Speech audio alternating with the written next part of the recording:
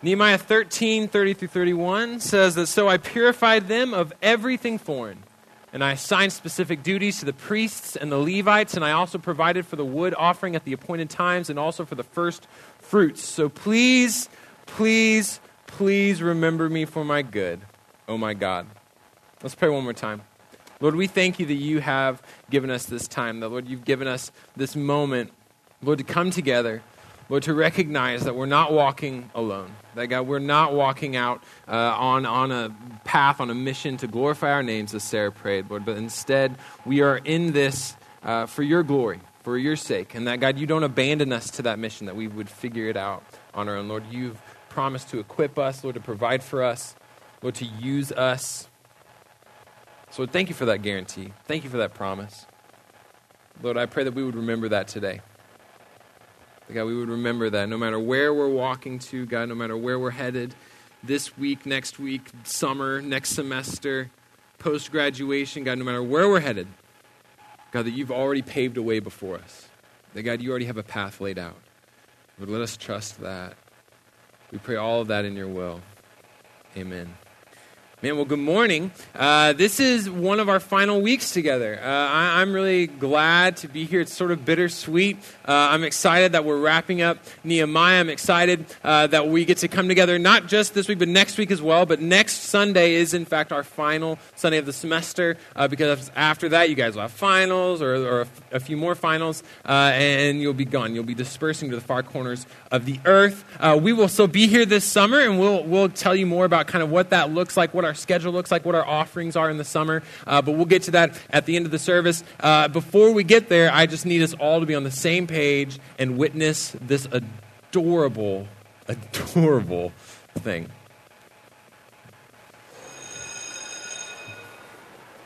It's so good.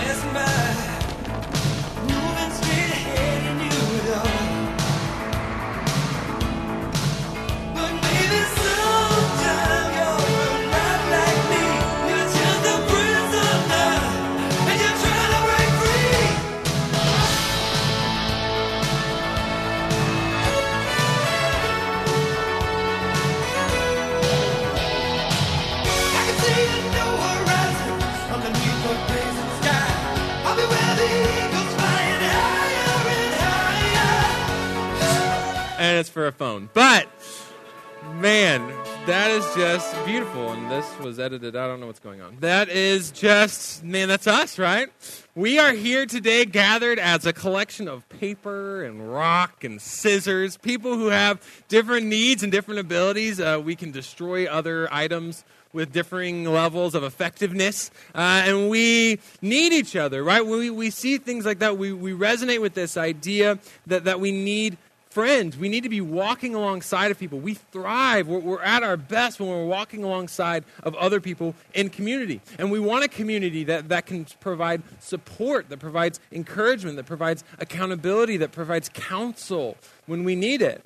I mean, that's what we're designed to have, and thankfully, many of us have found that, right? College, we've talked about the last few weeks, is an incredible opportunity to find that community, to build that community. And we've been discussing for the last 4 weeks how Nehemiah has modeled this life, how he put forth these examples that we could follow of seeing needs in our midst, of building community in it.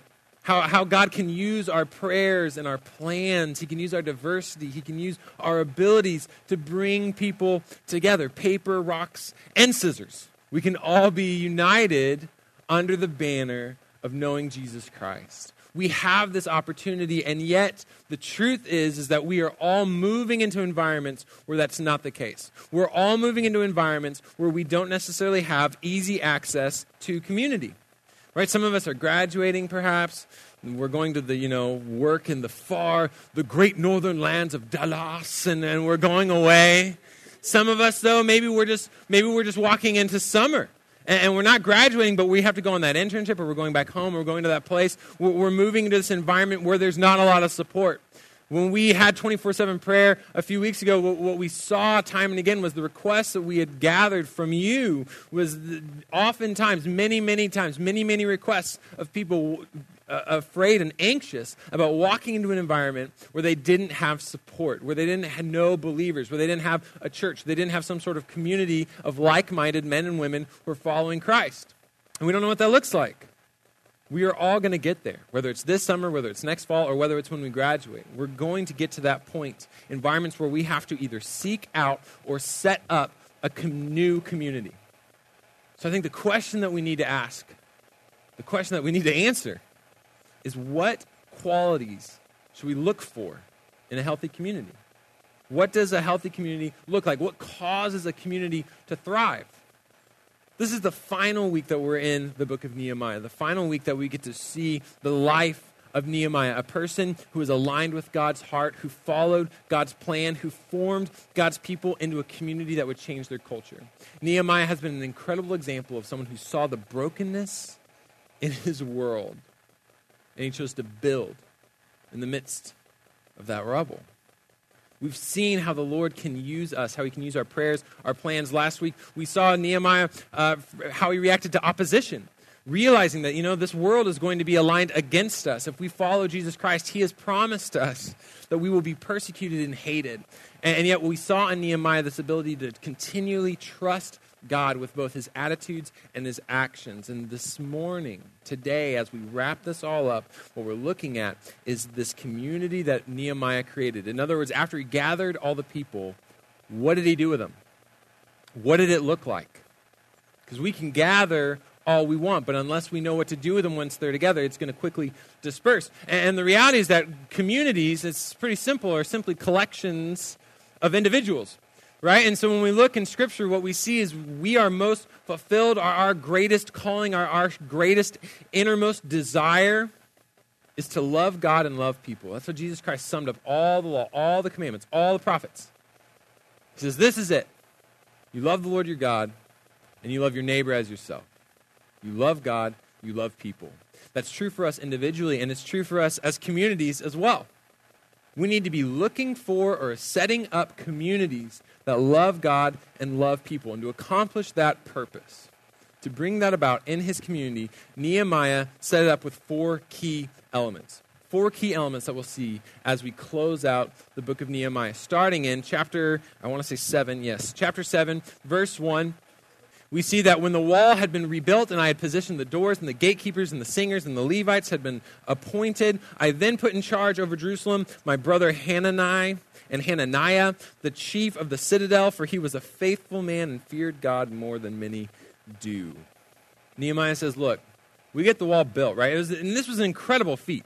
Very, very quickly, they construct this wall that had been down for years and decades. Yet he comes in, he has this plan, he has this purpose, he's been praying about it, he faces opposition, but he perseveres, and this group of people that he rallies around himself, they build this wall. This is a wonderful moment. And yet Nehemiah recognized, you know what, that's not the end of this story. Even though the wall has been built, what we need is continued structure. He made sure that even once that wall is in place, that the community itself would have structure. It wouldn't just be a wall that's built, but there would be organization. That there would be reliability, there would be consistency in this community. Because a community that truly loves people will always involve structure. Because people want and need consistency. They need something to be reliable. When my wife and I got married, we were kind of on the front, we were the tip of the spear of our friend group in terms of getting married. We were one of the first couples in our friends to get married. And so because of that, after we were married, I had a lot of friends that were asking me about marriage. And they would ask me about how's it going? What's going on? And one of the questions that they love to ask, they'd be like, well, okay, so what's just the best part? What's the best part? So I don't know why I'm making them sound like idiots. They're very, very nice people. They were like, hey, Jacob, I'm a normal friend of yours. What's the best part? What's the best part of marriage? I don't know. Sorry, I don't know why that's my default. And I would tell them, my response was always sleep. Sleep. And they'd be like, oh, yeah, biblical sleep, right? They're each other. I mean, no. I was like, literally, I'm like actually sleeping like 7 to 8 hours a night, and it's the greatest thing in my life right now. Like this has changed everything for me. Because up until that moment, my life was very inconsistent. I did not have a lot of structure. As a single dude, we would hang out, we would do these different things, we'd go on these trips, and we'd have all this stuff.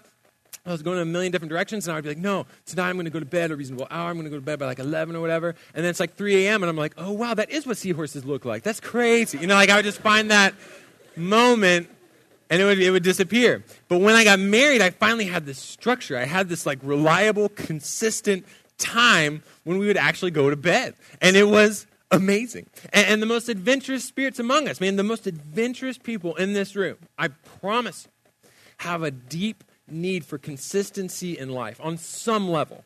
On some level, you want to know, hey, I'm going to eat again, right? Or I'm going to sleep at some point. Like maybe it's in 2 weeks from now after finals, but that's, we'll get there. Like you need some sort of consistency in your life. And if you look at a community, if you look at a group of people who just kind of, it's based around like, oh, we should hang out sometime. Or if you know these people that say, oh, we should just like get together at some point. That's not reliable. And that's not loving.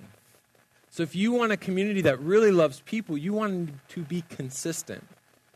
You need to set up a time and a place to get together. You need to be intentional. Plan ahead. Initiate those moments. Initiate that conversation. Get on calendars. Get serious about coming together. Because that's how you love people well. Because people want organization. Right? People want it in every aspect of life. You want it in school, right? You want your class to have a syllabus.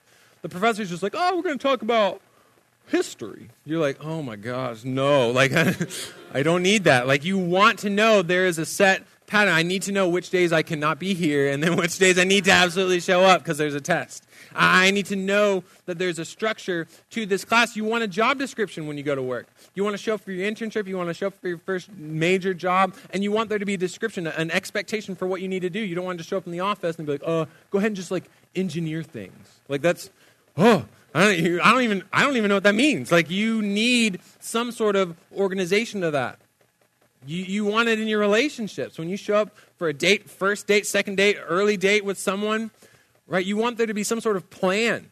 You want to show up and be like, okay, we're going to go to this restaurant, we're going to do this thing. You don't want the guy to just roll up and be like, all right, you want to just like, I don't know, like watch Parks and Rec or something?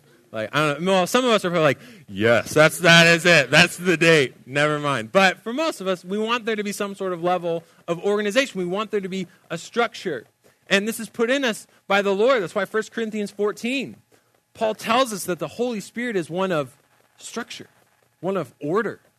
After talking about different gifts and talking about how the Lord can use us in the community as a church, he says, you know what? The defining characteristic of all of this, whether your gift is preaching or teaching or hospitality or tongues or what prophecy, whatever it is, he says no matter what your gifting is, you know what the overarching thematic idea, what should personify, what should describe your group is organized. That's what the Lord has given us through the Holy Spirit. Not just all these gifts, but he's given us a structure because God knows that's where we thrive. Where we have a community that's consistent, where it's reliable, that's organized. So wherever you're headed, graduation, fall, summer, wherever you're going, you need to find this. Find a church. I mean, it's simple advice, and we hear it, we're like, oh yeah, for sure. And yet it's so often skipped. I've seen it in my life, in my friends' lives.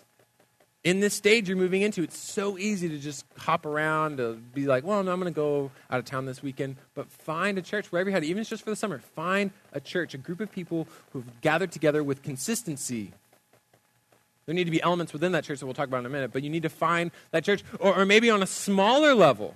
You're like, okay, well, I know this church I'm going to go to, but I don't really have close friends. I don't have a community where I'm known. In which case, find a small group in that church. Try to go to a home group. I know it's only going to be for like 3 months, but that's okay.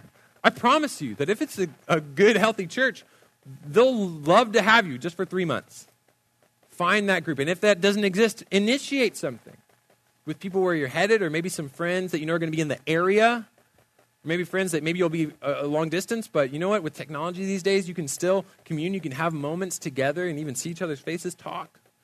Initiate something. Set a time. Set a place. Have some sort of consistency and reliability in your life, in that community. That's what you need. this community needs to have some sort of structure. What we also see is this community needs to be based around Scripture. It needs to come together to understand Scripture. So we see in chapter 8, verse 8, where Nehemiah has these people set up. He's got the structure. They all come together, and they read from the book of God's law, explaining it, imparting insight. Thus the people gained understanding from what was read. The community came together to understand Scripture. This is huge. And there's two really big elements of understanding Scripture, right? When we see understanding here, it's not just knowledge. That's a large part of it. That's half of it, is that it would be explained, right? If you want to look at a community, a healthy community that's really understanding Scripture, it's going to be not only explained, but it's also going to be experienced, right? It needs to be explained. My wife, Susan, when we first came here, or our freshman year of college, she was kind of determining what church to go to, kind of bounced around a little bit, and she went with a friend to just this Bible study. This Bible study was just like at some couple's house or something. I think now they have a home church or something. I don't know. But she went to this with this friend to this Bible study. Didn't really know what was up, but it was like, oh, I know this girl. Like, this will be fun. Show up, and the husband of this couple was leading the Bible study, and he led off. He's like, hey, we're gonna be reading the book of Romans. We're gonna be studying Romans. She's like, okay, cool. That's like a solid book. That's pretty intense. All right. And he started off with this. I quote. So, well, when the Romans wrote Romans, they blah blah blah blah blah, which is wrong. Okay, like, if you haven't looked into the authorship of Romans, which is fine, you will quickly find that it is not written by a group of people called the Romans. It's written by Paul, the Apostle Paul.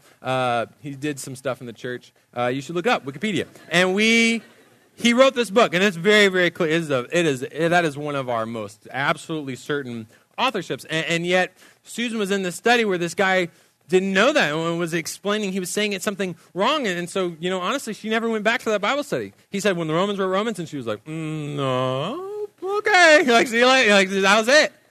That was it. Because you need to find a community where Scripture is explained, where Scripture is studied, valued, right, to varying degrees. It's not like y'all have to sit down and open up your accordances and your Bible software and be like, okay, learn Greek. Like, you don't need to do that. That's fine. But there needs to be some level of seeking understanding, of explaining Scripture. That's why we start off 9 times out of 10 of these mornings reading Scripture. It's the goal that it would be in front of you. I purposefully try to choose passages that are somewhat out of context, not just to give you an idea of what's ahead that we're going to be discussing this morning, but also to illustrate why studying Scripture is so important. Many times we read a passage, maybe you felt it today, where we read it and we're like, okay, right? And that's good. I want that. Because when we get to it, when we actually open it up, when we begin to explain it, I want that to illustrate. I want that to be an experience where you say, oh, okay, yeah, studying Scripture is valuable. You need to find a community where that happens, where you're using your minds to engage with God's Word. Jonathan Edwards, author, preacher, very instrumental in the First Great Awakening here in America, 1730s, 1740s, wrote lots of stuff. But one of his wonderful things, one of my favorite things he ever wrote was this quote where he talks about this idea of using our minds to understand Scripture. He says that all truth is given by revelation, either general or specific or special, and it must be received by reason. He says reason is the God-given means for discovering the truth that God discloses, whether in His world or in His Word. While God wants to reach the heart with truth, He does not bypass the mind. This is huge. This is something that we often fail to kind of reflect on. The incredible gift that God has given us, meaning that His revelation to us, His leading of us, the words He's given us, the knowledge that He's imparted, it's reasonable. It works out. Right? There's this idea of faith, absolutely, where you trust things, where you have to place your faith in the Lord and in His promises. Trust that He is good is kind of one of the most foundational faith things you have in Christianity, that God is good. And that's difficult. We talked about that last week. Some people don't get there. Some people see that gap and they can't bridge it. But the reality is that faith is always reasonable. That there is reasonable evidence. There's things that we've seen or experienced or heard or read where it's reasonable to believe that God is good. It's reasonable to believe that the Bible is inspired word. If you've never looked up textual criticism, you've never looked up the scholarship behind our scriptures, it's amazing. It's a book like no other. Literally. It's reasonable to believe the things that we believe because God wants that to be a part of our interaction with him. He wants reason to take place. He wants to use our minds, not just this emotional thing that makes no sense. So you want to be in a community that explains Scripture, that engages with Scripture on a knowledgeable level. But you also, in that understanding, it can't just stop there. It can't just stop with scholarship. If you've all got your noses just buried in the ancient Greek texts, man, that's not going to help you out. That's not going to take you where the Lord wants you to be. You need to be explaining it, but you also need to be experiencing Scripture. We see this in Nehemiah's community, where Nehemiah, the governor, Ezra, the priestly scribe, the Levites who are imparting understanding to the people, said to all of the people, "This day is holy to the Lord your God. Do not mourn and weep." Why would they say that? Oh, because all the people had been weeping when they heard the words of the law. The people started to hear the law and they realized, oh, I don't do that or that or that or that or oh God, and they just fall apart. They were weeping and mourning because they realized that the Lord's standard was so far above anything they could ever hope to reach. But Nehemiah looks at his people. He says, no, the fact that you're grasping this, the fact that you see this is good. The fact that you understand how holy the Lord truly is good. You're experiencing Scripture in the way it's meant to be experienced. And so he sends off all the people, and all the people departed to eat and drink and to share their food with others, to enjoy tremendous joy, for they had gained insight in the matters that had been made known to them. They understood that God, not only is he holy, but they understood that he is loving. Not only is he just, but also he's the justifier. They understood that God had put into place a system for them in that day where they might, by faith, through grace, have relationship with him. They did not yet understand the implications of Jesus Christ. They didn't know how that was going to work. They didn't know what was coming. But through the sacrificial system, the Lord saved them by faith. It was always by faith. We see that in the book of Hebrews. We see that in the New Testament. That they were never saved by the actual sacrifice, but that was merely an outward display of an inward decision to trust the Lord. It was always by faith that salvation was obtained. And they understood that. They rejoiced. Tremendous joy. Why? Because they understood, because they had insight. They felt the impact of Scripture on their own lives. You need to find a community that does this, that seeks to experience Scripture. To find a place, a community where they're not just speaking, but where they're preaching. Meaning the goal of speaking is content, but the goal of preaching is life change. That's why you see in the life of Jesus Christ, when he's preaching to crowds, to people, I mean, he often uses parables. He uses stories that didn't necessarily happen, but could happen. In other words, he uses cultural examples. He uses illustrations, sometimes ridiculously hilarious illustrations. Matthew 7, he's talking to people, he's like, and they're worried about being legalistic and like denouncing their brothers and judging and getting on to these other people. He's like, hey, you know what? Maybe you see that speck in their eye, but worry about that plank in yours, right? And he uses this extreme language. Probably got a few chuckles because people are like, oh, that's ridiculous. But it drove the point home. It helped them understand. Like I was like, hey, don't worry about your roommate leaving that bowl in the sink when you have 30,000 mugs in your room. Oh, that was weird. But you get it. You'd be like, no, that's ridiculous. Like that doesn't make sense. But it brings it home. He used grounded, relevant cultural examples to make sure that these people were impacted by what was being read, by what was being explained. That life change would happen. That's why we watch videos at the beginning. That's why we have things like stories, or I talk to you about my wife, or I talk to you about this thing, or my baby, Charlotte. Like I talk to you about these different things because I want to show you that these truths are grounded in where you live. I don't want to just talk to you about the Bible. That's not my goal. I want to talk to you about you from the Bible. That's my purpose. That's my calling. That's what Grace Bible Church, with the elder board, that's what I've been commissioned to do. To talk to you about you from Scripture. So we use things like strange commercials for phones because it helps. You lower your walls, you begin to understand, oh, okay. Yeah, this is the world that I live in. This is a thing that I don't just understand, meaning it's been explained to me, but it's something that I understand and that I see how it impacts my life. I see that there's not just truth, but there's also spirit. It is the way it's described in New Testament literature. When we look in John 1, or we look at all throughout the Gospel of John, when he's talking about Jesus Christ, what's so interesting is he talks about Jesus being full of grace and truth. And when Jesus Christ was out in ministry in John 4, he talks to the Samaritan woman at a well, and he says, look, and using his grace and truth, which we'll talk about in a minute, he says when people really worship, he says true worship is this, that people would come to the Lord in both spirit and truth, meaning that they are understanding, they're knowledgeable of what the Lord has said, of what he's commanded, but that they are experiencing it in their hearts, in their lives. The change would be happening, that the Spirit would be at work in that. You want to find a place that has both, a church that has both. Some lean more one way or the other. It happens. It's okay. At Grace Bible Church, we lean more towards Bible exposition. We lean more towards the truth, the knowledge, the academic side, because we're in a college town. It's what happens. And that's okay. We know that. We're aware. We try to correct. We try to find that happy middle ground. Wherever you go, you want to find that good, sweet spot in the middle. Who is bringing both both spirit and truth?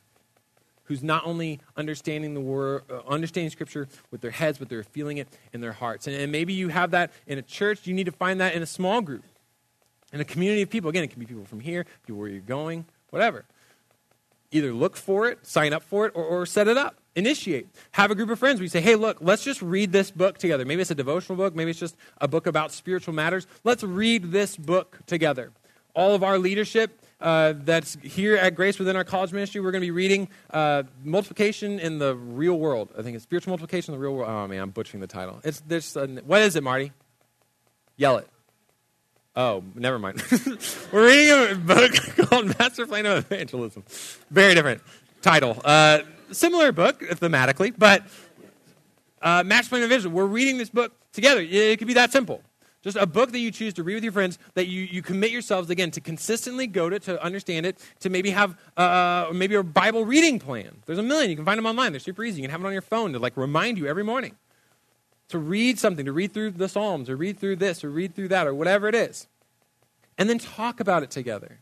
Don't let it just be knowledge that you kind of gain on your own. That you're like, okay, that's kind of cool. I'll make a note. But then talk about it. Engage with each other. Realize that one of you's paper, one of you's a rock, one of you's scissors. And you need to use your different perspectives. You need to take advantage of that diversity in your community.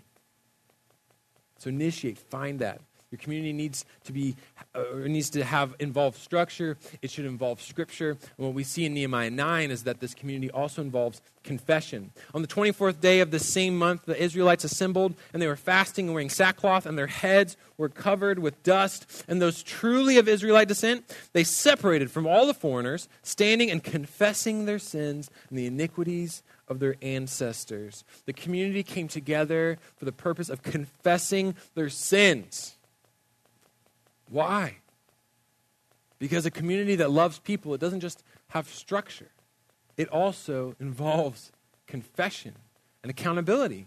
A community that loves people knows who those people are. People are looking for a place where they can be fully known and fully loved. Man, that's one of our deepest desires, that I would be fully known and fully loved. That's what makes our gospel so radical, that Jesus Christ would die for us while we were still sinners. That we were still children of wrath, while we were still in open rebellion against God. While we were still in the midst of our transgressions, Christ died for us. That God saw us and knew us, knew the incredibly depraved errors and mistakes and faults and failures that we would be committing, not just in our past, but in our futures. At all points, He knew how broken we are to our fullest. He knows us better than we know ourselves, and yet He still loves us so intensely. He would die for us, lay down His life, the greatest sign of love there ever was. He would lay down His own life for our sake, so that any of us might place our faith in Jesus Christ.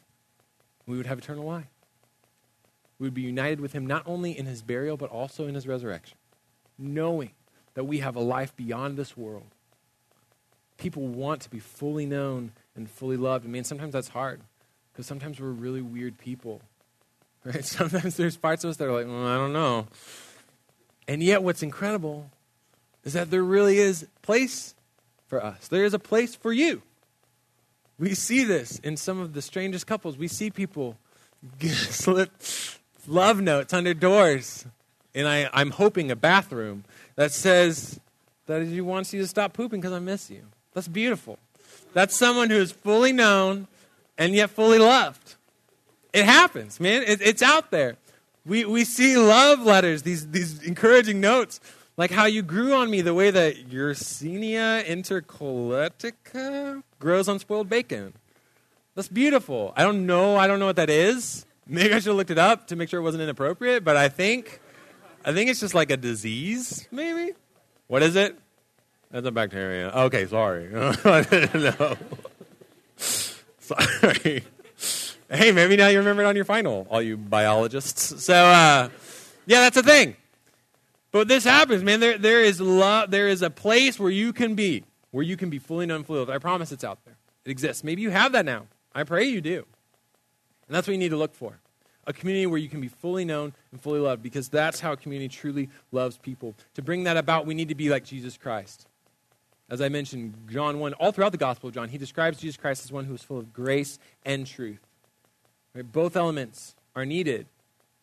Grace is crucial, meaning that you love this person no matter what. The grace by itself, it's forgiving, right? It's affirming. But if you had only grace, right, if that's the only thing going on in that relationship, that was the only thing in that community, honestly, grace by itself, it can also be misguided. It can be cowardly. It accepts you for who you are, but it provides no vision for who you could be. Grace is good. But Jesus Christ himself was not just a one-trick grace pony. He carried with him not only grace, he carried with him truth. Meaning that he spoke truth into people's lives. He knew where they were at. He forgave them, but he still told them, look, things need to change. Right? But some of us, maybe that's where we land. Maybe we're not just like full-on grace people. Some of us, we lean a little bit more towards that truth side.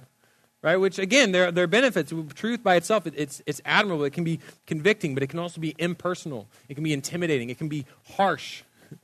It shows maybe who we should be, but it provides no encouragement to change. And we all need to kind of gut check, maybe, before we walk into this new environment. Just kind of understand, okay, well, where am I on that? As I am seeking to interact with new people, as I am maybe building a new community or a new interaction of people, as I'm gathering people together wherever I'm headed, do I lean more towards one or the other? Am I more on grace, and so people really like me, but it never really goes beyond that? There's really no impact felt from that relationship? Or am I all truth? I'm just kind of like a jerk head? I don't know. You can't handle the truth sometimes, I guess, is what's shouted sometimes at me. We need to understand that, we need both of these. Jesus Christ himself was identified by both of these things. This is what we see in John chapter 1, that the Word became flesh, took up residence among us, and that we saw his glory, the glory of the one and only, full of grace and truth, who came from the Father.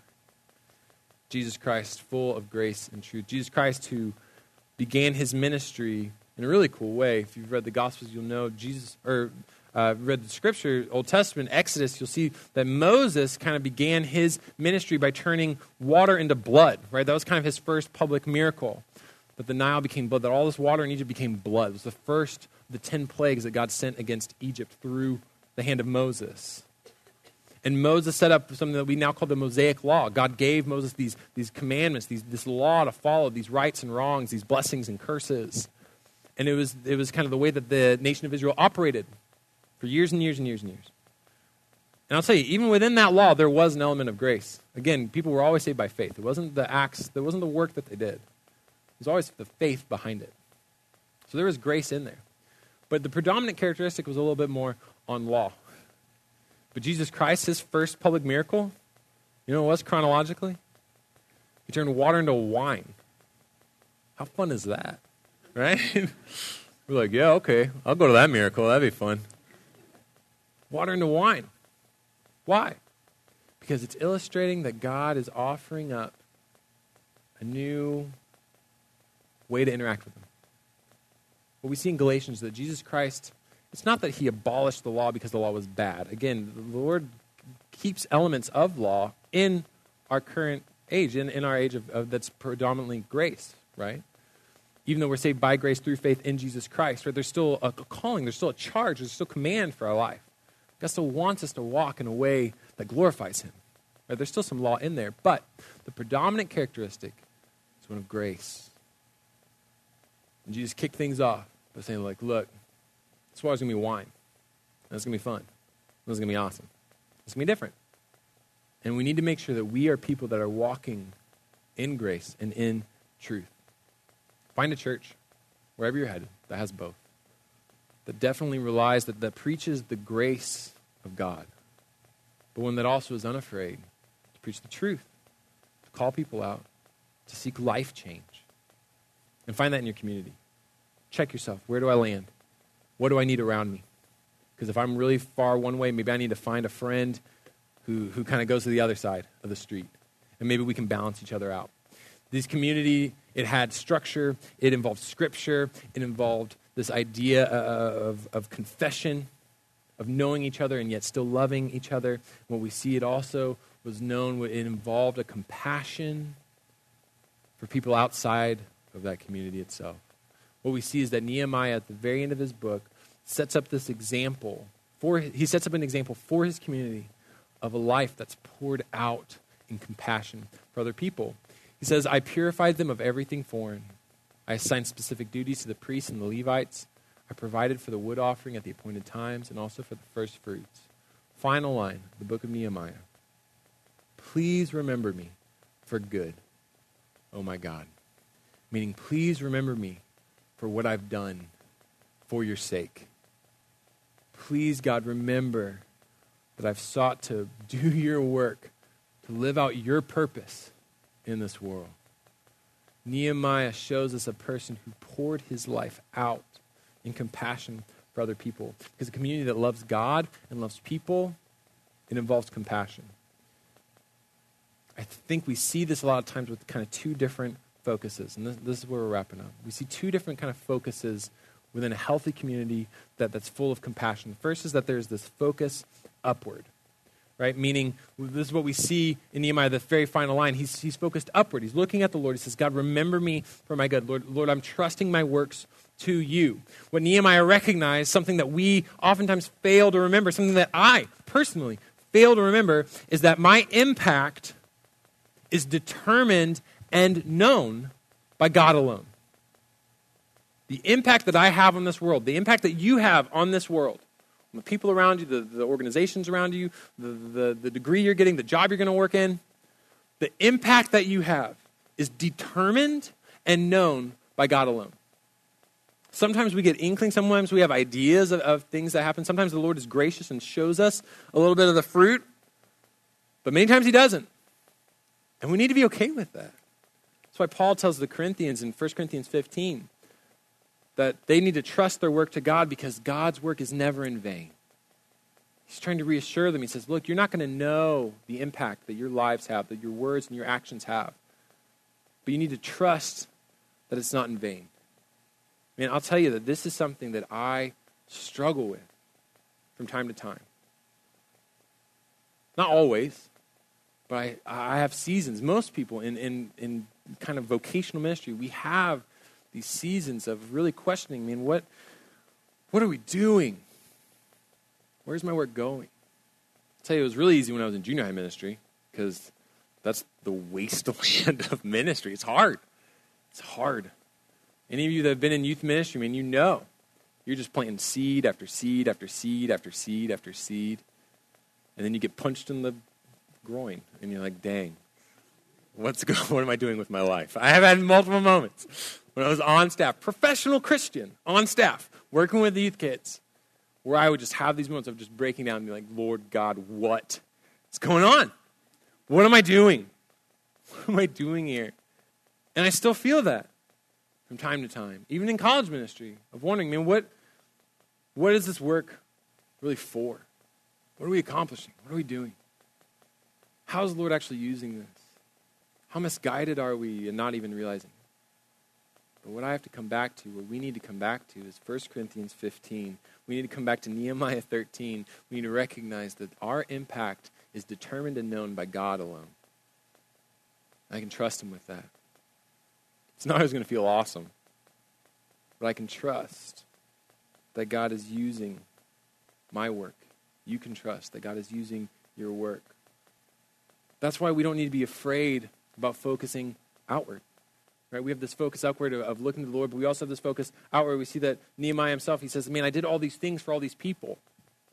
In other words, I saw these needs around me, and I poured myself out to fill their needs, to meet them where they were, to help them, to serve them, to sacrifice for them. He says, I did all these things. I put all this stuff into place, and I put in all this planning. I put in all this work. I put in all these prayers. He's summarizing years and years, decades, a lifetime of ministry. That's who he was. Someone who poured himself out for the sake of the people around him. That's who the Apostle Paul was, who wrote the book of Romans. I'm just going to remind you of that one more time. The Apostle Paul, he did this. He poured his life out for the people around him. That's why the very last book that we have written by him, 2 Timothy, one of the very last things he says in this book, in this kind of closing moment where he knows this is the end of his life. He knows this is his final chapter. He knows that this is kind of the summary, the summation of everything he's done, of everything he's been, of all the people he's seen, of all the relationships he's started, of all the words he's spoken, of all the letters he's written. He knows that in 2 Timothy chapter 4, it's all coming to a close. He sees his death on the horizon. And he tells Timothy in that letter, he says, I've competed well, I've finished the race, and I've kept the faith. He says, I poured myself out for the sake of the people around me. So that's what my life is defined by. And that's the people that we need to be. That's the community that we need to find. One that trusts the Lord to use their work, and therefore they work. If we trust that God is using us, then oh my goodness, how more dedicated should we be to put ourselves out there, to pour ourselves out, to work on the Lord's behalf. If we know that it's not in vain, if we know it's the most fruitful, it's the most important work we could do, how could we not pour ourselves out? Many times we fall into a trap, and I'll tell you, it's a good thing to find a mentor. That's good. It's good to find someone older and wiser who can pour into you, who can explain Scripture with you, who can walk with you. It's good to find a place where you feel poured into, where you feel enriched and nourished. I hope that this is one of those places for you. I hope that you can show up and that you can learn, that you can understand Scripture. I hope that you can experience it. But that's not all we're called to.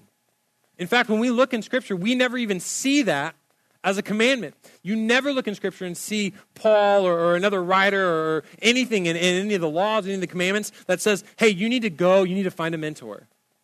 You need to go be poured into. You need to just take a season to just, you focus on you. That's never in Scripture. It's not. You know what we see in Scripture time and time again? You know the commands that we see, the charges that we see, you know the examples that we witness in our Scripture? Is of people pouring out and out and out and out and out and out and out. And they trust God every single day to give them the strength they need for that day. We see examples like Paul talking to other people like Timothy, telling him, look, Timothy, you're young. And he doesn't follow that up with, hey, so you need to go find some older guys, learn from them, just, join, maybe one of those Bible studies and let them kind of pour into you. He says, you know what, Timothy, you need to find other guys to pour into. You're young? Great. Trust that the Lord is going to use you. Trust the Lord has positioned you where you're at, and go and work for him and go pour out. And you know what? Timothy still was poured into, right? He had people like Paul that helped him, that discipled him, that trained him. God put people in place, but that was never supposed to be Timothy's concern. That was never supposed to be his priority. All through Scripture, we see people pouring out and out and out and out. Because the reality is, if we go into these places this summer or after graduation, and you're just looking for a place where you can learn and where you can grow, where you can really commune with the Lord, where you can connect. So you don't really want to worry about maybe, serving in this way or leading a study or doing these different things. If that's your concern, I'll tell you, what you're going to become is stagnant water. You're getting poured into and into and into and into. And if you have no outlet, the place that we have in this world where that happens, where it's just poured into and into and into, it's the Dead Sea. Because it's literally dead. because it's got all this run in and no runoff. It's being poured into all the time, and yet it has no way to pour out, so it's dead. And that's what happens. I've seen it. And even though you walk into it with good intentions, of man, I want to learn, I want to grow, those are good desires. If that's your top priority, if that's the end-all, be-all of your spiritual walk, I'm telling you, it will quickly turn to death. It will quickly stagnate. And you're going to find yourself not really wanting to learn and grow as much as time goes on. I've seen it. Seen it. So whatever community you find, no matter whatever community you maybe have to start yourself, let it be one that is focused not just on the Lord, but it's focused on other people, that has this compassion, this desire to pour out.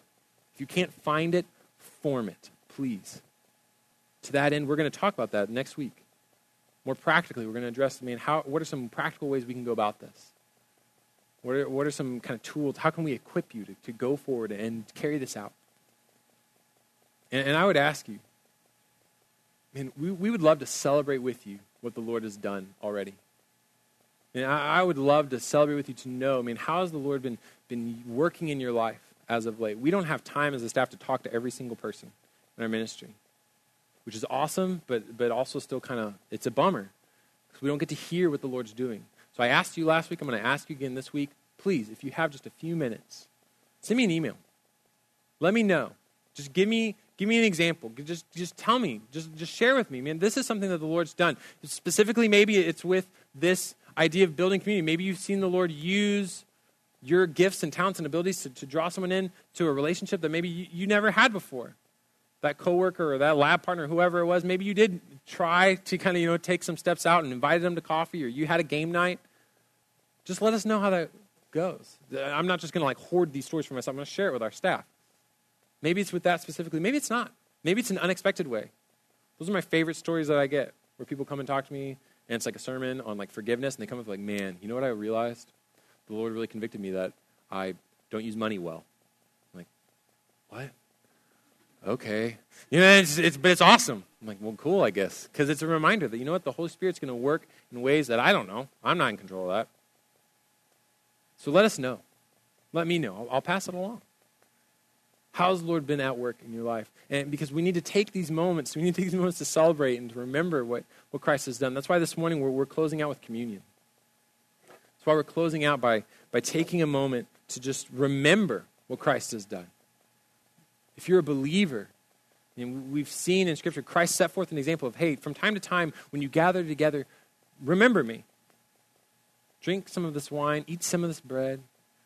Go through these motions, not because it's somehow magical, not because it somehow accomplishes something mystical. He says, you're just going to do these things because it's a reminder. It's in remembrance of me, of what I've done, of what I've accomplished on your behalf. Jesus Christ, who poured himself out to the fullest he possibly could.